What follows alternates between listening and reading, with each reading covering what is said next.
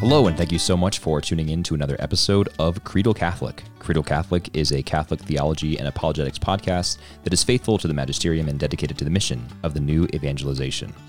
We're a part of the Vernacular Podcast Network, and if you'd like to support us or find out more about the other shows on our network, head to patreon.com/VPN or vernacularpodcast.com. Patreon.com/VPN or vernacularpodcast.com. Enjoy the show.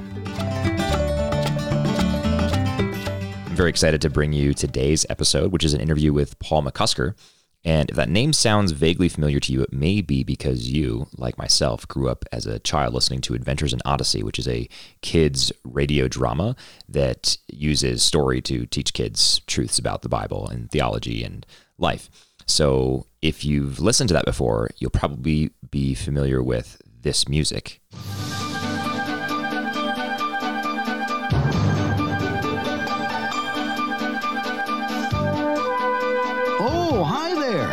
I was just working on one of my inventions here. I'm John Avery Whitaker, but you can call me Whit. And Paul McCusker was on the early production team and wrote, I think at this point, over 300 of these episodes. So he was a formative part of my childhood, even long before I met him. Adventures in Odyssey is a production of Focus on the Family. Today's episode was written and directed by Paul McCusker. But he eventually became Catholic. And in this conversation, in this episode, part one, we talk all about the reasons why he became Catholic and his journey up to that point, from growing up Baptist to eventually being received into the church in 2007. And it's a really good conversation. We talk all about authority. We talk about various reasons for conversion. We talk about misconceptions of reasons for conversion. And I really enjoyed sitting down with Paul and talking to him about all of that. And then in part two, which I'm going to release in a couple days, we talk about catechesis in the church and how the church often does it poorly. We talk about telling stories in the church. We talk about various models of approaching theology between the average Catholic and average Protestant. We talk about the development of language in England and how that was different from the communication of theology through art and literature in continental Europe. So it's a really interesting conversation. I hope you enjoy it. Most importantly, perhaps, we talk about Paul's recent work with the Augustine Institute. If you're not familiar with the Augustine Institute Radio Theater, I highly encourage you to go check that out, augustineinstitute.org. They are making these fantastic radio dramas that are 6 hours long or so, and telling the stories of saints like St. Francis and St. Patrick, St. Cecilia. There's also one about Robin Hood, who's not a saint, but an interesting radio drama nonetheless. So I definitely encourage you to check those out. You can also access them through formed.org because the Augustine Institute runs formed.org. So your parish probably has a membership to form.org. You can ask your parish about that, or probably look in your bulletin. I bet the code's there. But that's a great resource for you and your family to learn more about these things. And they're very high quality radio dramas. The St. Francis one even won an Audie Web Award, which is a secular award. And they thought the St. Francis drama was good enough to deserve that. So go check out the Augustine Institute Radio Theater and enjoy this conversation with Paul McCusker. So welcome. I'd like to talk to you first about your upbringing. Were you raised in a Christian home? Yeah, actually, I would say my formative years were Baptist. Okay. At a Baptist church in Bowie, Maryland, where I grew up. But I was actually christened in a Presbyterian church in Silver Spring.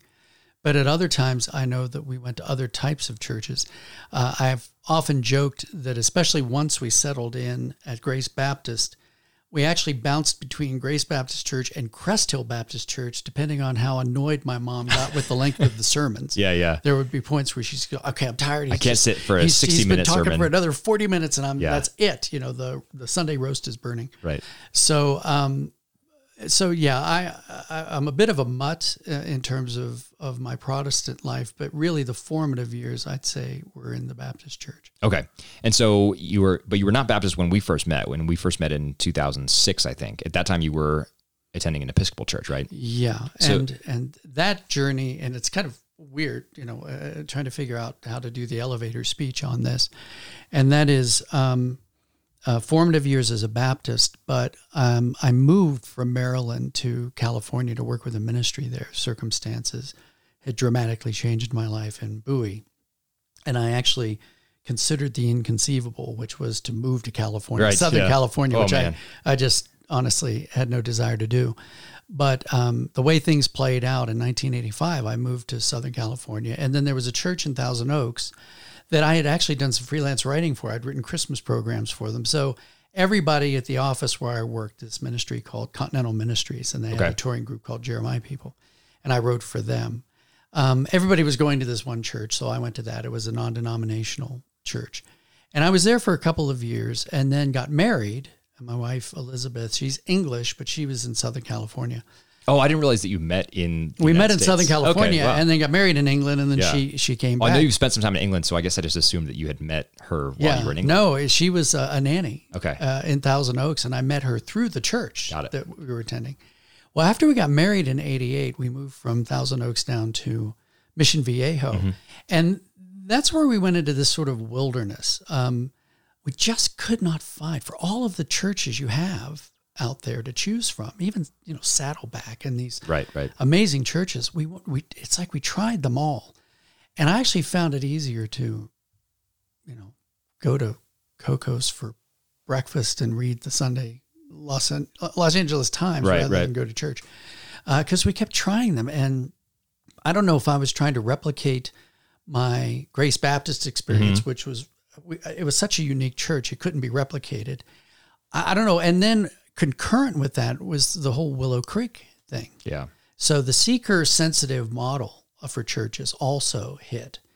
And we would go, and I kept thinking, I think church is supposed to be more transcendent than this. I didn't even use the word transcendent. I just kept thinking, it's been around for 2,000 years, and we're using all the same marketing gimmicks as secular organizations try to get people to come in and buy our product. Right. It's like a spiritual 7-Eleven. Yeah. And I struggled with it and just kept thinking, I don't think this is what it's supposed to be. Mm-hmm. And then I remember, actually, it's a funny thing. I remember driving down a main road with my wife, and there in Mission Viejo, and there was a Catholic church that we had gone past multiple times. And I went, okay, something's going on there. And it was like an evening. I'm assuming it was a Sunday. It might have been an evening mass, late Sunday mass. And we went in, and the unfamiliarity of everything we saw, and there were people doing the guitars and Godspell wannabe songs and things like that. And we turned around and walked back out again. That was my brush. But I've heard those referred to as the Mariah Carey Mass. Oh, yeah. And that's even later than I'm thinking. I reference Godspell. It all sounds like 1970s, mediocre music at best. So we moved to England in 1991. Okay. It was my insistence. It's funny. My wife loves America. I mean, she had never, every time we've gone back to England, it was my insistence that we live there. And every time you come back to the U.S., it's hers. Oh yeah. I mean, if only because the appliances are bigger, but, they are significantly bigger. That's true. Huge. You've got, little things about the size, your washer washer and dryer is the size of a 19-inch television. I don't know how you do dishes or laundry for a large family in England. Yeah. It's crazy. That's why they tend not to have large families. Yeah, I good think point. they just don't know how to do the laundry. Yes, that's the limiting factor. The size of the washer. Yeah, it has nothing to do with anything else. So in 91, it's funny, Focus on the Family. I had started working for Focus at the same time that I got married and was working on Odyssey. And Focus on the Family decided to move to Colorado Springs. But I'd already made the decision, let's move to England. I can freelance from there. I'll continue to write for Odyssey. I'll do all this. And I love England. I mean, first moment I set it's wonderful. foot on the ground there, I felt like I had come home. Well, we were looking for a church, and it's fascinating what people think when they said, "Oh, you ought to try this church," and we tried them, and you go, "What does her family think about us that they told us that we should go to this church?" What signal did I give? Oh, one is, we went to one service that was in this, I think an elementary school or something like that, and they were doing. It ended with this sort of rallying cheers for Jesus. Give me a J. Give me an E. The kind of thing you did in youth camp, but you didn't expect to do in what was supposed to be Sunday worship mornings. show. And I kept thinking, okay, we got to find a way to sneak out of here because they're going to. It's a problem. Yeah. So we kept looking, and finally, near where we were living, there was an Anglican church. Okay. It was big, and it seemed to be thriving. We always saw cars in the parking lot, and we said, let's go look. So we went in, and it was High Church Anglican, very liturgical. And I sat down and thought, oh, this is what I've been looking for. And I never would have guessed it. I mean, ever. Yeah. Wow. In my wildest dreams, something that liturgical was not on the radar. Yeah. And I went, okay, I don't know what this is, but we got to find out more about it. So that's where we attended while we lived in England. And ostensibly, I became Anglican then. Right. Just by virtue of going to an Anglican church every Sunday. But we then moved back to Colorado. Well, moved not back to Colorado Right. Springs for the first time. And again, we went through the church hunting. I thought, I don't want to go to an Episcopal church. They're notoriously liberal. So what are we going to do? And we searched and searched. And finally, it was actually a gentleman at Focus on the Family who said, well, I think I know what you're looking for. And he actually admitted he'd go there if his wife yeah. wouldn't leave him if he did. Oh, But no. he said, Yeah, but that's he serious. said, you ought to check out Grace Church. Mm-hmm. Don Armstrong was the rector there. High church, solid Anglican, not Episcopalian, Anglican. Right. He said you should try that. And so Elizabeth and I went, and it was kind of a done deal. Love and at first sight, huh? Yeah, so I was received into, I guess that's not the way, I became a member. Sure. Went through whatever their catechesis was, and then became Episcopalian. And their catechesis was basically a membership class, right? Because you... Yeah, I kind of went over things, and that was it. And I had the prayer book. So this was the mid-90s then at this point? This would have been about 92, okay. 93. Early 90s. Thereabouts, yeah. So early 90s. And so I was, I don't think there's any other way to say it. I was Anglican then for the next 12 to 15 years. Yeah. Because we moved back to England in 97. Right. And then I continued to go to Anglican churches there, or my wife as well. So we went there. So really from about 92 until, 2007. Right. I was lock, stock, and barrel. I was considered myself Anglican, and I expected to stay Anglican. Even with all the changes that were going on, I was sort of diehard. I was going to stay in, no matter, come what may, Yeah. So just for our listeners who maybe aren't familiar with all of the turmoil in the Episcopal Church, so you became Anglican at a pretty significant time because maybe the 90s were relatively peaceful. There was some craziness, I think, going on in the Episcopal offices of the Episcopal Church. Where, and I think the biggest deal might have been, 1991, that they accepted the ordination of women. Right. That was probably the biggest thing at the time. Right, at the time. And there were some crazy bishops out there. I think, what was his name? John Shelby Spong or something. Bishop Spong would bring out a new book like every major holiday to debunk. Right. And then you'd get and the book would wondering why this man was still Episcopalian. And a bishop. I mean, and the book will be something like, why the resurrection of Jesus didn't really happen. It wasn't a physical, figurative resurrection. I mean, just kind of crazy stuff. So there were those fringe figures in the Episcopal Church, but it wasn't a mainstream movement, I don't think. And then the crisis sort of came to a head, I think, in 2006 when Bishop Gene Robinson was consecrated Bishop of New Hampshire. Mm-hmm. I'm not even sure if it was all of New Hampshire or just a part of New Hampshire, whatever his diocesan reach was, but he was consecrated bishop there. And the problem was that he was a man who was living with in a sexual relationship with another man, living together in a union. I don't even know. And it wasn't just a matter of him being a bishop. The Episcopal Church had allowed him to stay as a priest. Right. So he had betrayed his vows to his wife and his children. Right. He was celebrated as sort of a hero for coming out and acknowledging what he was. And then they made him a bishop. I forgot that he loved his wife and children. That was it was, and to put it in its context, as this whole thing was coming up, this question of homosexuality in the church, ordination, all of these things, I remember watching it was an interview with a woman bishop in Southern California. Okay. I think it was on ABC, and they had asked her the question, well, what's the deal with this? And how would you argue against the traditional people who say that this is all wrong, ordaining him? And she had said, well, we know so much more about sexuality than they did in the first century. And I was classic line. I was dumbfounded by Classic that. line. I just kept thinking, so we know more than Jesus. We know more now than the Apostle Paul, who was dealing with every form of sexual depravity and everything. But we understand so much more now. And that put me, not singularly, but around that time, I thought, yeah, but if they're bishops, it's a done deal. Mm-hmm. I mean, they're bishops. And if the continuity of apostolic succession, I at least had an understanding of that enough to say, okay, I'll buy into that. I had to raise the question, if they're wrong, then who does have the authority to interpret Scripture and establish doctrine? Because the issue isn't the authority of Scripture. It is the interpretation of it, and then from that interpretation, you establish doctrine. So around the time, a couple of years before 2006 and that ordination, if that's the right phrase for him. Consecration of a bishop.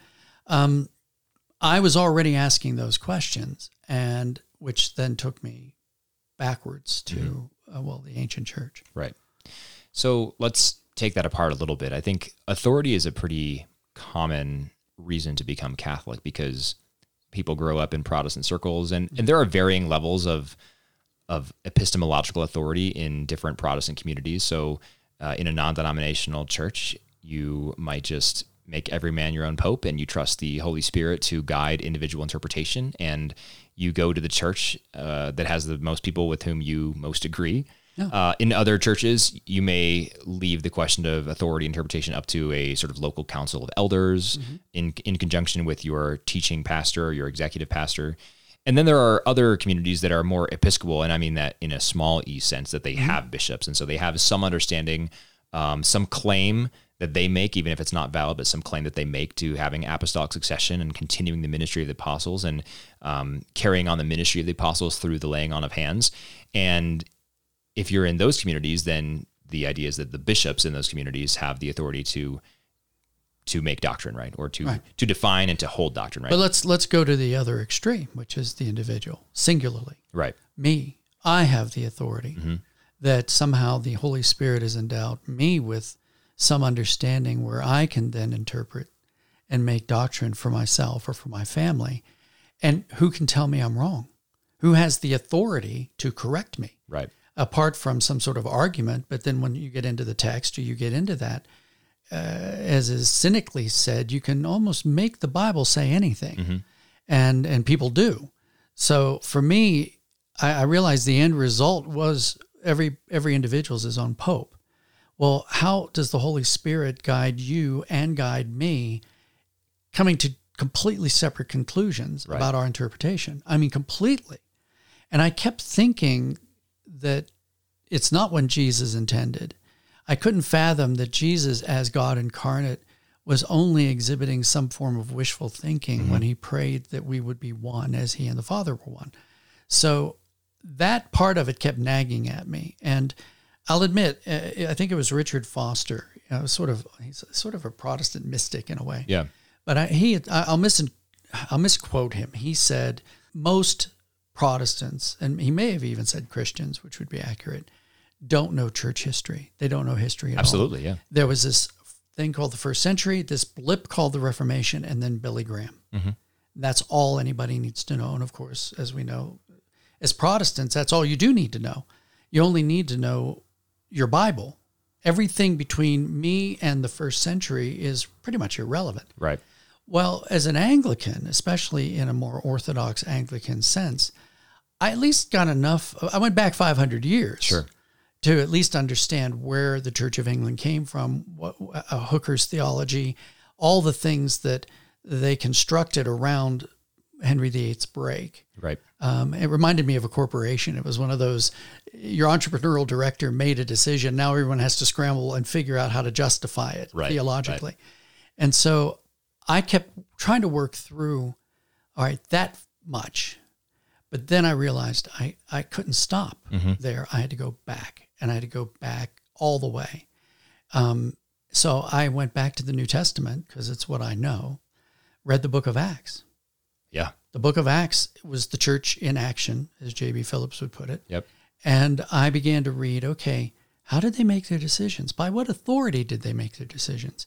When they replaced Judas, can't find the verse in the Gospels where Jesus said, by the way, you'll be down one, you need to replace him. Right. They made the authority to do that.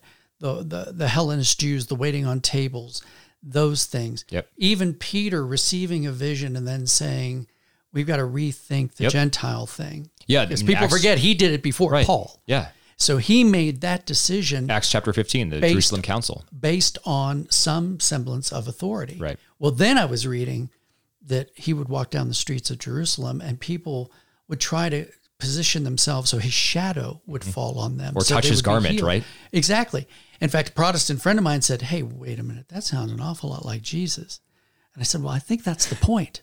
Sounds kind of like relics too. I think when he gave them authority, Yeah. he really gave them authority. Right. And that meant come what may to a great degree. Mm-hmm. And so the more I researched, the more I looked at what the early church believed and why it believed it, the more it was becoming undeniable in terms of where I needed to land. The answer to the question was apostolic authority. Yeah. And not as I understood it as an Anglican, but as I understood it through the early church.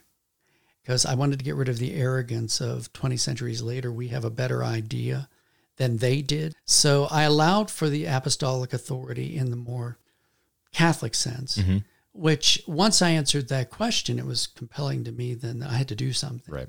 And it was either going to be Roman Catholic or Eastern Orthodox. Yeah, I think the authority point's a really important one. And like I said, lots of people become Catholic because of this question of authority. But I also think that we need to be careful in communicating to people what we mean by authority. Because like you said, Anglicans have their own understanding of authority. And there's a kernel of truth in that understanding, and that Anglicans at least recognize the importance of the episcopal office, even if they don't recognize all of it, and even if they don't have valid apostolic succession, right? As we know from Leo the 13th. But they do have some sort of seminal understanding, at least, of authority. But I think the problem, for me at least, is in this sort of what we call in the Catholic world, the hermeneutic of continuity, right? It's not that we simply say the bishops are always right. Because if we said that, then the first Catholic bishop that did something bad, and there have been a lot of them, that would disprove our entire hermeneutic of authority, right? But rather we have a hermeneutic of continuity that basically says the church has already authoritatively spoken on these things. And we can point to these discrete moments in history when the church or the Pope, as the Vicar of Christ, representing the magisterium, has spoken definitively on a certain topic. So we can point to those things and say that sets the bounds, right? We have Scripture obviously setting the bounds at the beginning, but we have these other issues that come up, and because we are dealing with ideas like we now have a more developed understanding of sexuality, et cetera. Because we have those types of arguments, we need to have a living voice of authority that will act within the hermeneutic of continuity to define what the church teaches. Right. And the Catholic Church has that in a way that no one else does. And so I think that, when I tell people that I became Catholic in part because of this authority issue, I think sometimes they think, oh, that's great. You just think that it's all so easy when you become Catholic. But then I look, as a Protestant, I look at the Catholic Church and I see bishops disagreeing on these matters. And I see some cardinals who say we should allow for communion for the remarried. And I see some who are saying that we should allow for married priests in the Amazon. And I see some that are saying that we should, now bless same-sex relationships. So don't tell me that there's authority there. Right. But that misses the point, because the claim has never been that the church is uniform across all of its members and all of its clergy. Rather, the claim has been that the church has the authority to speak with a living voice on matters of faith and morals, and that when she does so, she's right and she will not err. And that's what we mean by authority. And we use the example of Peter, that in one breath, Peter will proclaim that Jesus is the Son of the living God. Right. When he said, "Who do you say that I am?" And then a few verses later, we don't know the timing, but then he's saying, no, we're not going to let you be crucified. We're not going to let you die. And then Jesus says, in one hand, you have said that through the Spirit is speaking through you. And in the other hand, get thee behind me, Satan. Right. And so in the same person, and that same person went on to deny him 3 times later. So the reality of the position, Jesus doesn't show, he never comes off as an idealist. At every point he knew he chose these disciples. Right, yeah. It's not even like, they just showed up and he begrudgingly took them. He chose them. So he knew what he was getting into. And when he gives them the keys, when he makes them essentially the steward, makes Peter the steward, and all of them positionally stewards of this church, he did it not naively or idealistically. He did it fully knowing their humanity. So the differentiation, this is why as a Protestant, it was very easy to do look how they live, look what they say, look what they do, without understanding the greater depth behind that speaking. I mean, the difference is Protestants just think they do it individually. Right. Or they're doing it through the different forms of authority that you described earlier. Right. And that's it. And it's also a misunderstanding of what we mean by authority. Right. And that's why I qualify. It's not just authority. It's the authority to do two things: interpret Scripture, and we would expand that to interpret history, interpret tradition, and establish doctrine. So for me, that's what became important, was what authority means, what it does in the context of fallen humanity from Adam all the way through to the present. Yeah. So the continuity is critical in terms of that. And the Bishop of Rome, as we would call him, being first among equals, as we saw that Peter was. I mean, there's a lot of biblical precedent for all of it. And that was the thing that wowed me, because I'm reading the book of Acts. And then I go back and I'm reading the Gospels. And I realized that so many of the things in the Gospels that Jesus says that were hard sayings, people wrote books, Protestant books about the hard sayings of Jesus. And I suddenly realized the only reason they were hard was because they were Catholic. That like it didn't line up. It didn't line up at all with Luther or any of the Reformers' thinking. So they had to figure out how to do the gymnastics around them to dispense with them, get rid of them, or neutralize them so they didn't have the potency that they clearly had. Yeah. I mean, all of the references to where Jesus gives his authority to the disciples in particular, the way he speaks to them, then he speaks to the three, Mount of Transfiguration. Everything is there. And yet, as a Protestant, especially, let's say, as a Baptist, it was easy for me to think, oh, somebody else has figured this out. You kind of come in with a certain premise, someone else's assumptions and foundation, and you just take that as truth and then you build on it. But suddenly when you go back, as I had to, and say, well, no, wait a minute, what if that's wrong? And what if that doesn't even line up with 1,500 years? Because that was my other problem, was how was it that Jesus left his church in error for 1,500 years then? Right. Or even if you say 1,200 or whatever. I mean, for 1,000 years, we had something resembling a unified church. Absolutely. Before and the Great then Schism, 1054, we have the split. And then 500 years later, I'm just trying to figure out how that works, that God would leave his church in error for all those years. It didn't make sense to me. I think in a best case scenario, if you are holding to a Reformed Protestant tradition, your best case scenario is that basically between the Great Schism and the Protestant Reformation, the church is in darkness and is effectively non-existent. And you have a few voices crying out in the wilderness in the interim, but the church as a visible body that is carrying on the ministry of the church is effectively not there. Yeah. In a worst case scenario, you can basically say that from the death of the last apostle, there's no real church until Luther comes along and points out that there are a few voices crying out in the wilderness, and he reinterprets some of Augustine and says, this is how we're actually saved. And now we've got it figured out. Now we've got our marching orders. Well, and by what authority did Luther do or say anything that he said? Yeah, it cracked me up, because then when you read Luther, and one of the things, of course, is about a degree of self-determination about Scripture. Right. But he was furious, absolutely furious, with his own disciples who interpreted Scripture differently than he did. Yeah. He was angry. It ticked him off because they actually did what he said they were allowed to do, and they came to different conclusions than he did. Right. And he also then took upon himself the authority to say that anybody who acknowledges the Pope as head of the church should be burned, should be beheaded, killed, whatever. So it's pretty hardcore stuff. It's very hardcore, and I get in the tug of war between Catholic and Protestant at the time, and how incredibly incendiary that was. So I'm not trying to side in terms of behavior, but in terms of Luther coming along 1,500 years and saying, I got it. Yep. Well, I'm still back to the same question. Well, who gave him that authority? Yeah. By what authority does he do that? And we know historically that a lot of the authority was given to him by the civic powers, who actually just wanted to get the Catholic Church out of their fiefdoms or whatever it might have been. Right. So the dynamic of that, I hold no illusions about. I hold no illusions. What I love about the Catholics that I've met and the ones that influenced me in my journey was they were unflinching about the flaws in the church. They didn't pretend like they didn't exist. Right. In fact, as I've been doing these dramas for the Augustine Institute about we St. haven't. I want to Francis, talk about those. As I study the saints, it's like at every stage of history, beginning with the book of Acts, you have a struggle for reform.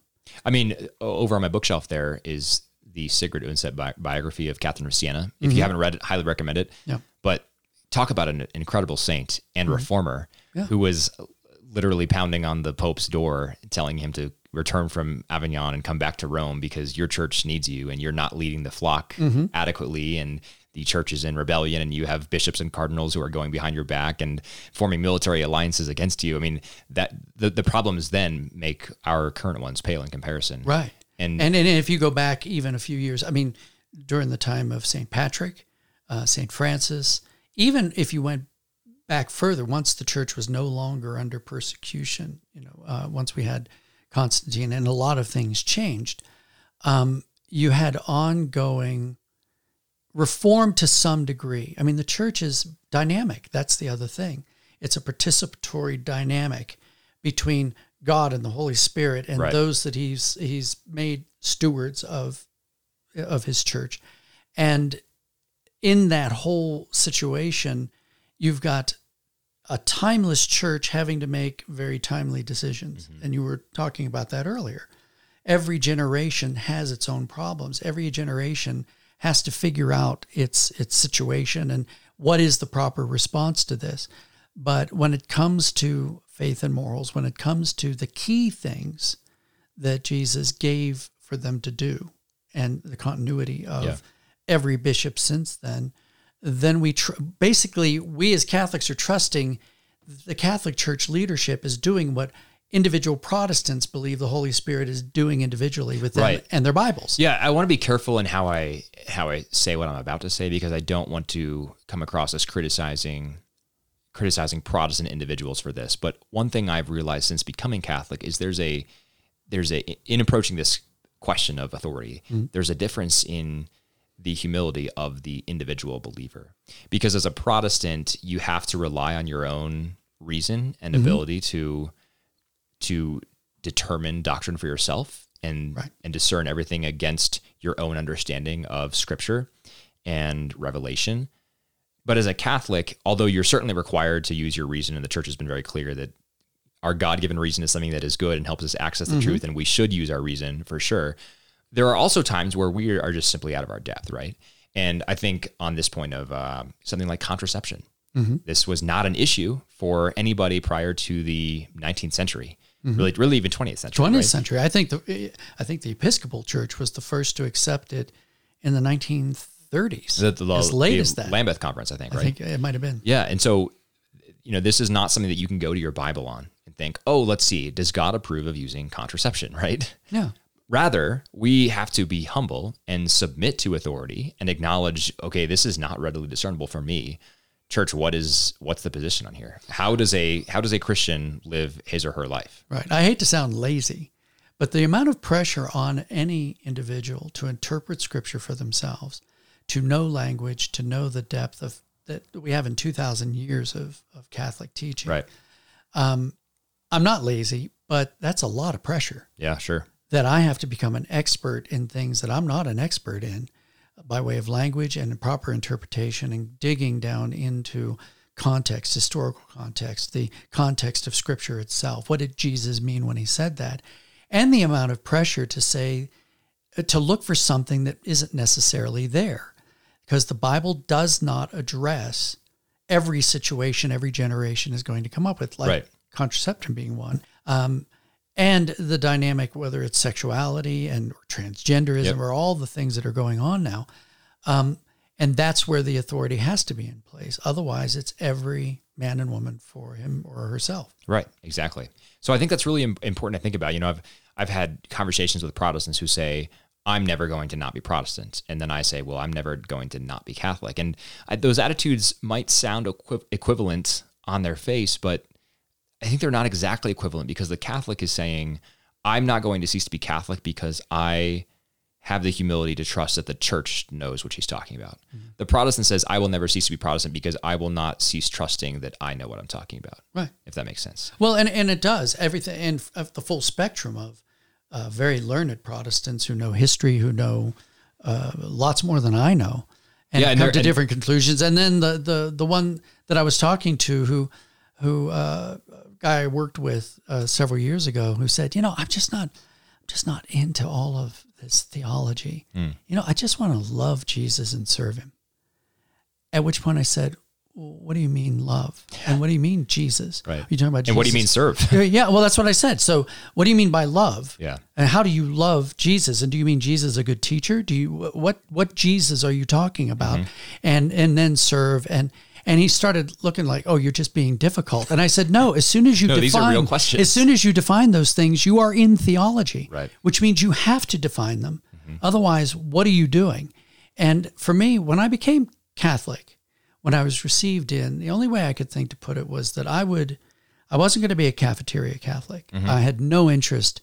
The stakes were too high. Absolutely. For me to do it and then pick and choose what I liked and didn't like about what they believed.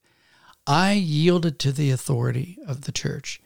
And the phrase I used was, I will embrace all I can and accept what I struggle to embrace. Yes. So because there are some things that I'm not comfortable with, but I yield to the authority and how they were made and that they made them. And it's not for me to say I'm better than any of the apostles. Right. I think we could say there are some things that are hard sayings. Yeah. Just like there were for the apostles who were listening to Jesus. Yeah. Yeah. And I think, that's a part of faith as well. I was talking to my spiritual director the other day, and he was saying we can't do anything about doubts that overtake us or confront us, but we can. And when he said we can't do anything about them, he actually said we can't make them go away. We can't make these doubts just disappear, right? But the doubts present us with an opportunity for growing in our faith. And the church is also very clear on this, that the believing Catholic is not to simply blindly obey everything that the church teaches.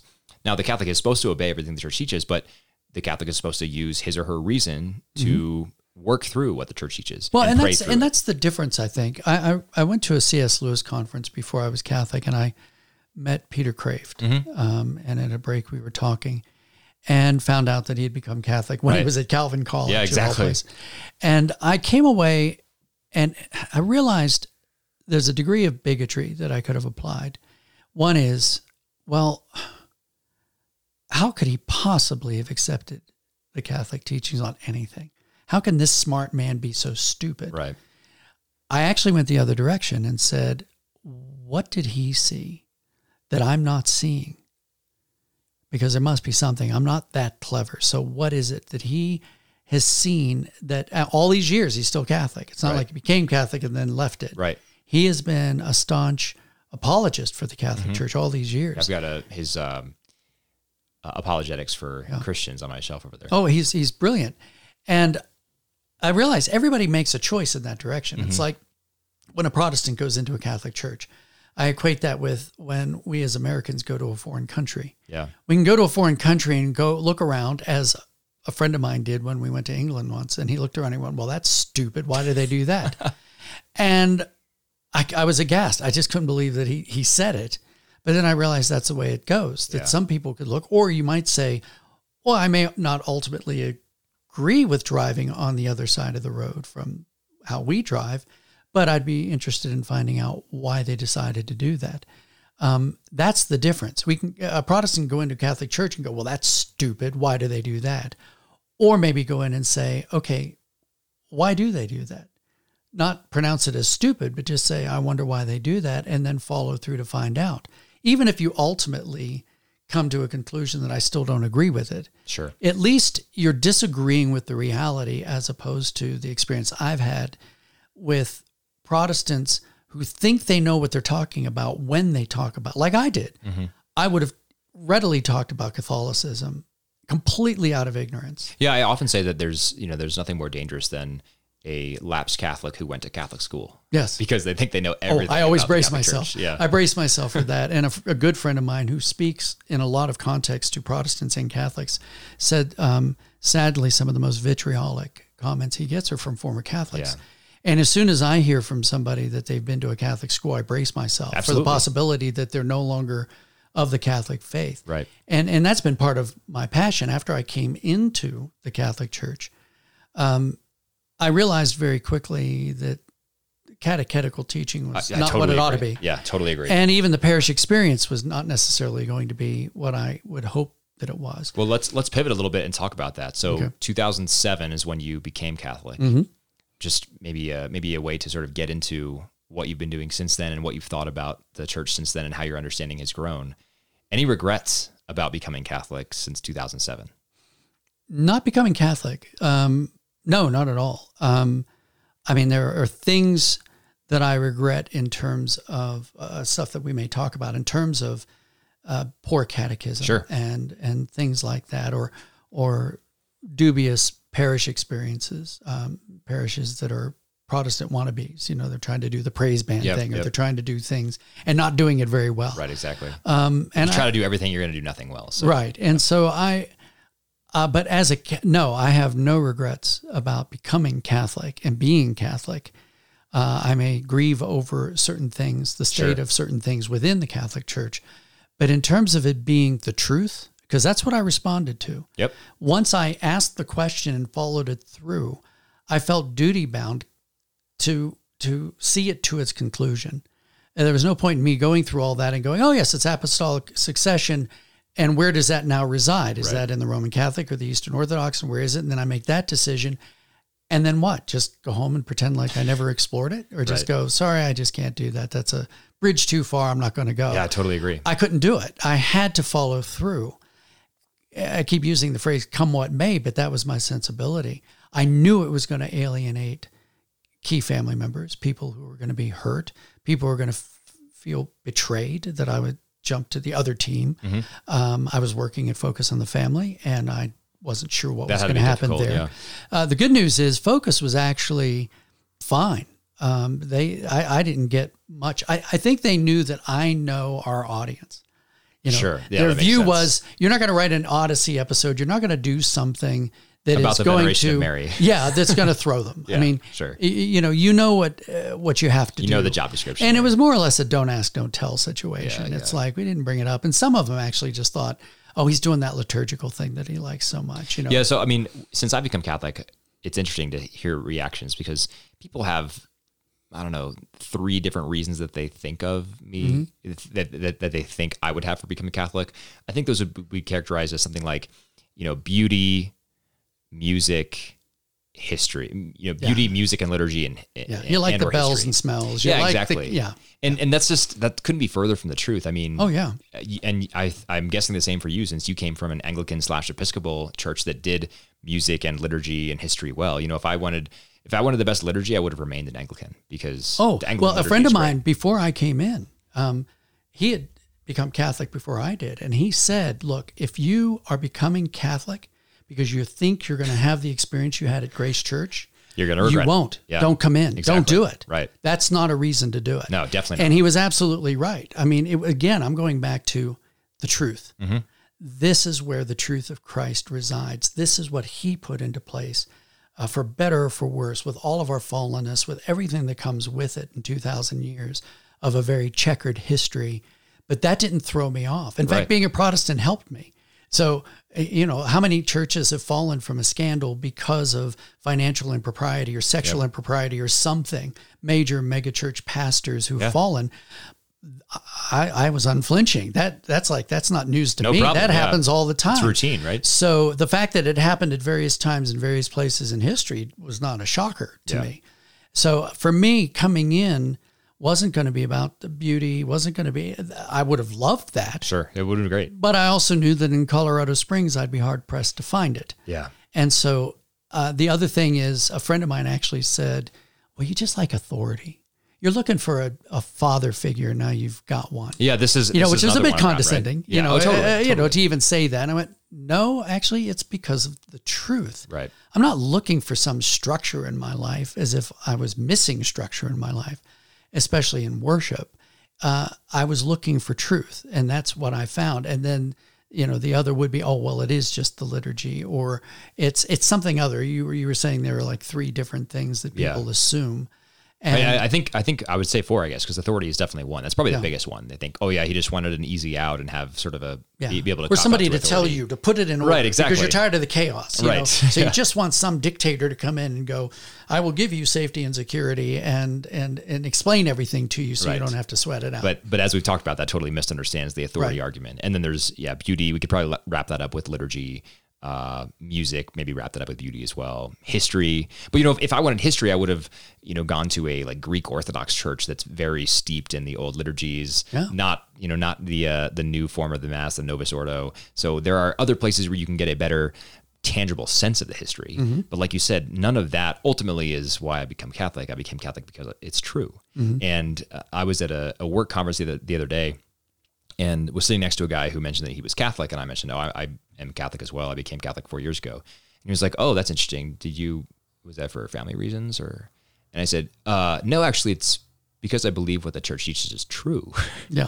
And I don't know if I don't think he was a very devout Catholic, because he was sort of taken aback by that, as if, wow, why would you actually believe some of that crazy stuff? Well, it's so funny to me. It's like when I moved to England, the British, they were always funny, because it's like, well, what do you do here? Well, I'm a writer. Yeah. So some company brought you here. No, I came here because I wanted to live here. You came here on purpose?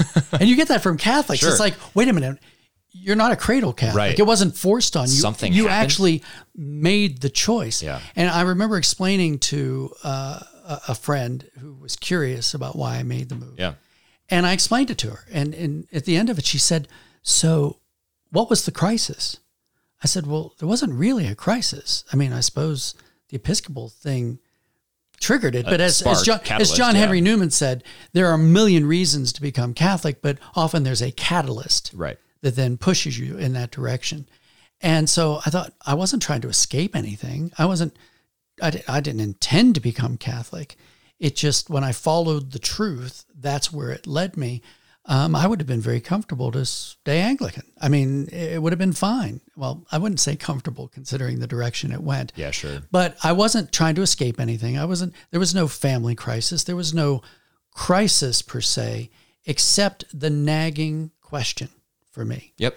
Which was, as we've said, about authority, interpretation, establishment of doctrine. Where does that go once I answer the question? So since having come to that truth and bought into it completely, yielding to the authority of the church, I don't have any regrets about being Catholic. I can't imagine being anywhere else. And that's not even to negate the steps getting here. I mean, when I tease about things related to Protestant or about Baptist or whatever, it's sort of tongue-in-cheek most of the time, because I relish those days. Sure. I loved those days, and they were part of my journey, an important part of my journey. Mm-hmm. Just as I don't necessarily, I can tease about a lot of what goes on in the Episcopal Church, but I do deeply appreciate and relish the fact that in many ways, the Anglican experience was a bridge, as they say they are, sure. But it was the bridge to Catholicism. All right. Thank you so much for listening to today's episode. We'll be back with part 2 in a few days. In the meantime, go give us a review or rating on iTunes or Apple Podcasts if you haven't already. And let me know what I missed in this interview, or chime in with your thoughts. CreedalCatholic@vernacularpodcast.com. Thank you so much for listening. God bless you.